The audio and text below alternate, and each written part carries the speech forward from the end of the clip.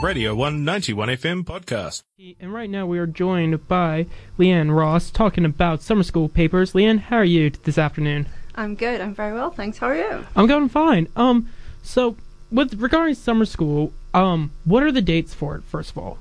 Summer school starts, I start on the 3rd of January, but basically students start in then a week after that, and they run until about 2 weeks before the start of semester 1. So it's a 6-week period that takes place basically in your January and the first week of February. And what are some of the reasons why, to do summer school, more or less? The reasons I see students come and do my paper in particular, a lot of students want to graduate early. So it's a points gathering exercise to basically kind of speed up their graduation so they can get out to work or travel or whatever their aspirations are. For other students, it's that there's a clash of papers. So a lot of students, for example, want to take my paper in semester 1, but it clashes timetable wise. So it's just fitting in a topic they're really into, they really want on their CV. And then for other students, it's just they're here. And it's like, well, I may as well.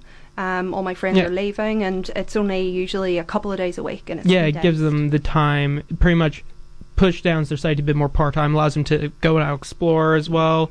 And if they're stuck here, more or less, what else have they got? It's either pretty much work or just chill and be on holiday. Yeah. And no one wants to be on holiday for 6 weeks. You want to be able to go out and do something, I guess. Yeah, and I think it's actually a really good... it's a good way to do a paper, because I teach this in semester and in summer school, so I get that really good comparison.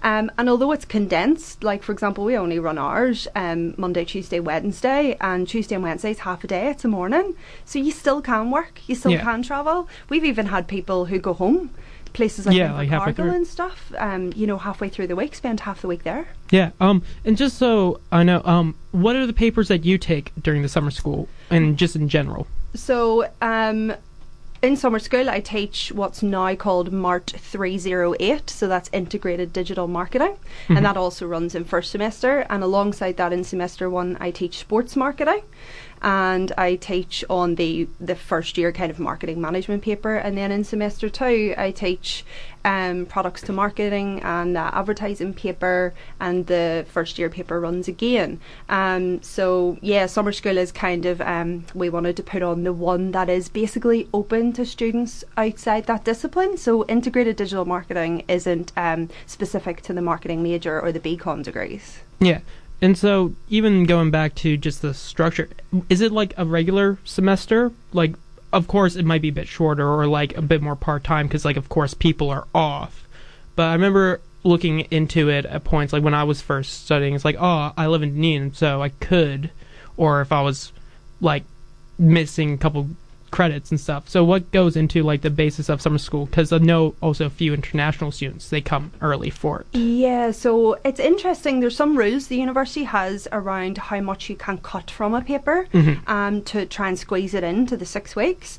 So the lectures are exactly the same amount in terms of times. They're just condensed. So you have 2 hours on a Monday morning and mine 2 hours on a Monday afternoon. So that's quite intense.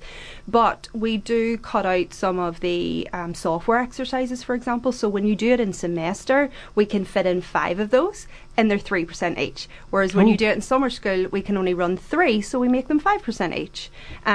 So there are some things that are missing from it in terms of the logistics of organising it, but most of the content is exactly the same.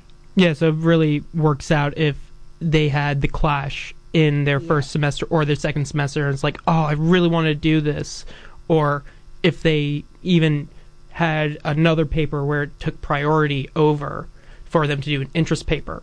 Yeah. 100%. Do you see a lot of people come back for interest papers during summer school? Yes, even just the students you chat with who are here, they're normally doing something that they just were really interested in. I mean, there's loads of papers I see that I would love to go and sit in on that I can't because I'm teaching. Really cool ones, like the science of the selfies and, the kind of things that people just would be really interested to do, but as you say, sometimes doesn't fit in, or there's more important topics they have to cover for their career or for their degree. So yeah, we get a lot of that, and even digital marketing is one of those papers that maybe if someone has aspirations to work for themselves, maybe have a startup or something, they kind of think, well, I'm in a totally different discipline, science or whatever, but I actually would like to know how to do my own website or market myself online or run ad campaigns, or maybe their family has a business and it's one of those interest things that they could add, in their home life. So we see a lot of that. Yeah, and just having those different connections where it's having, this person can't make this, but we can at least accommodate them in another way. Yeah, totally. And it works out pretty well, I'm assuming, because how many people come back do you know off the top of your head, for summer school? I'm not sure about summer school in total, but I know that we turn away people because we are maxed at 50 students because of the number of people you can have in a computer lab at any one time.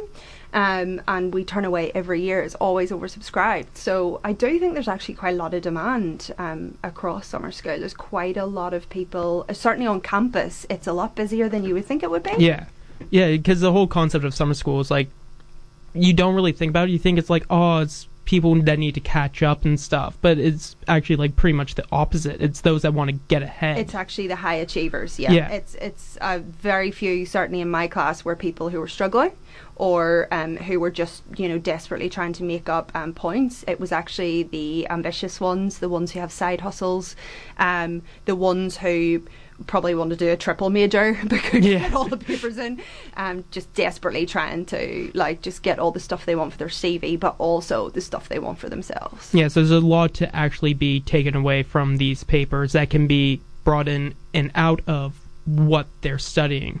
Yeah, because especially knowing how long does it take to finish a medicine degree? Because I've dropped out of uni. I'm at Polytech now, so I don't know a lot of this stuff. My brother-in-law is a doctor. 5 years? Yeah, so these can even, if you miss out on one of the medicine papers, which I'm not saying that people have or not, because I'm not too sure, but it'd be a great way to get ahead of the competition, going all right, I can now become a doctor in, instead of 5 years, 4 years time. Yeah. Or a working medical professional. I think as well how that works really well for students is because the way they have to juggle a number of different topics in semester is quite mentally stressful, and logistically, if you've got a job and everything too, your hobbies, or you travel home.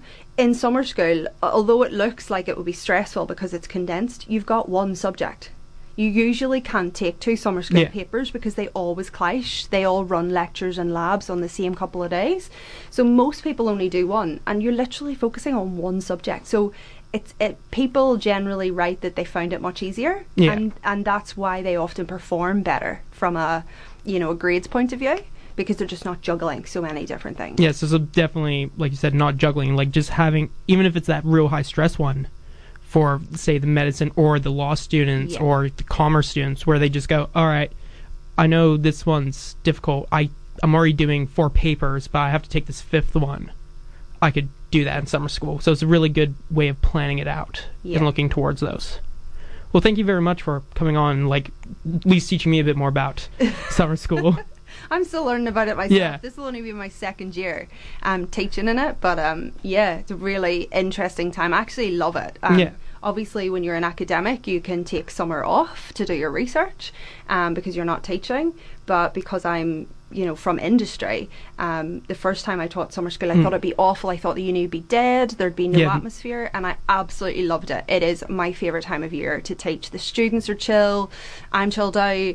We can sit outside and have coffees and chat about class. It's just such a really you don't nice have to worry about grading 2 different papers on top of the other, having to run around, manage a tutorial and all the tutors and stuff. It just makes it, you just got the 1, the 2. And the weather's nice, and actually it's a really chilled out. Oh, fair enough, some of the food places aren't open. Yeah, it does upset me that Union Grill's not open. I can't get a burger. Yeah. But other than that, it's actually a really nice time to be on campus. Yeah, because it's slightly a bit more quiet and slowed down, at least for... So you can't. What are you going to study? Come. Yeah, exactly. Well, thank you very much for coming and taking time out of your busy work day to come speak. No worries. It meant the husband has to make the dinner. So yeah, exactly. There you go. You win. I'm coming back tomorrow. Win-win. All right. Thank you very much. This was a Radio 1 91 FM podcast. You can find more at r1.co.nz or wherever quality content is found.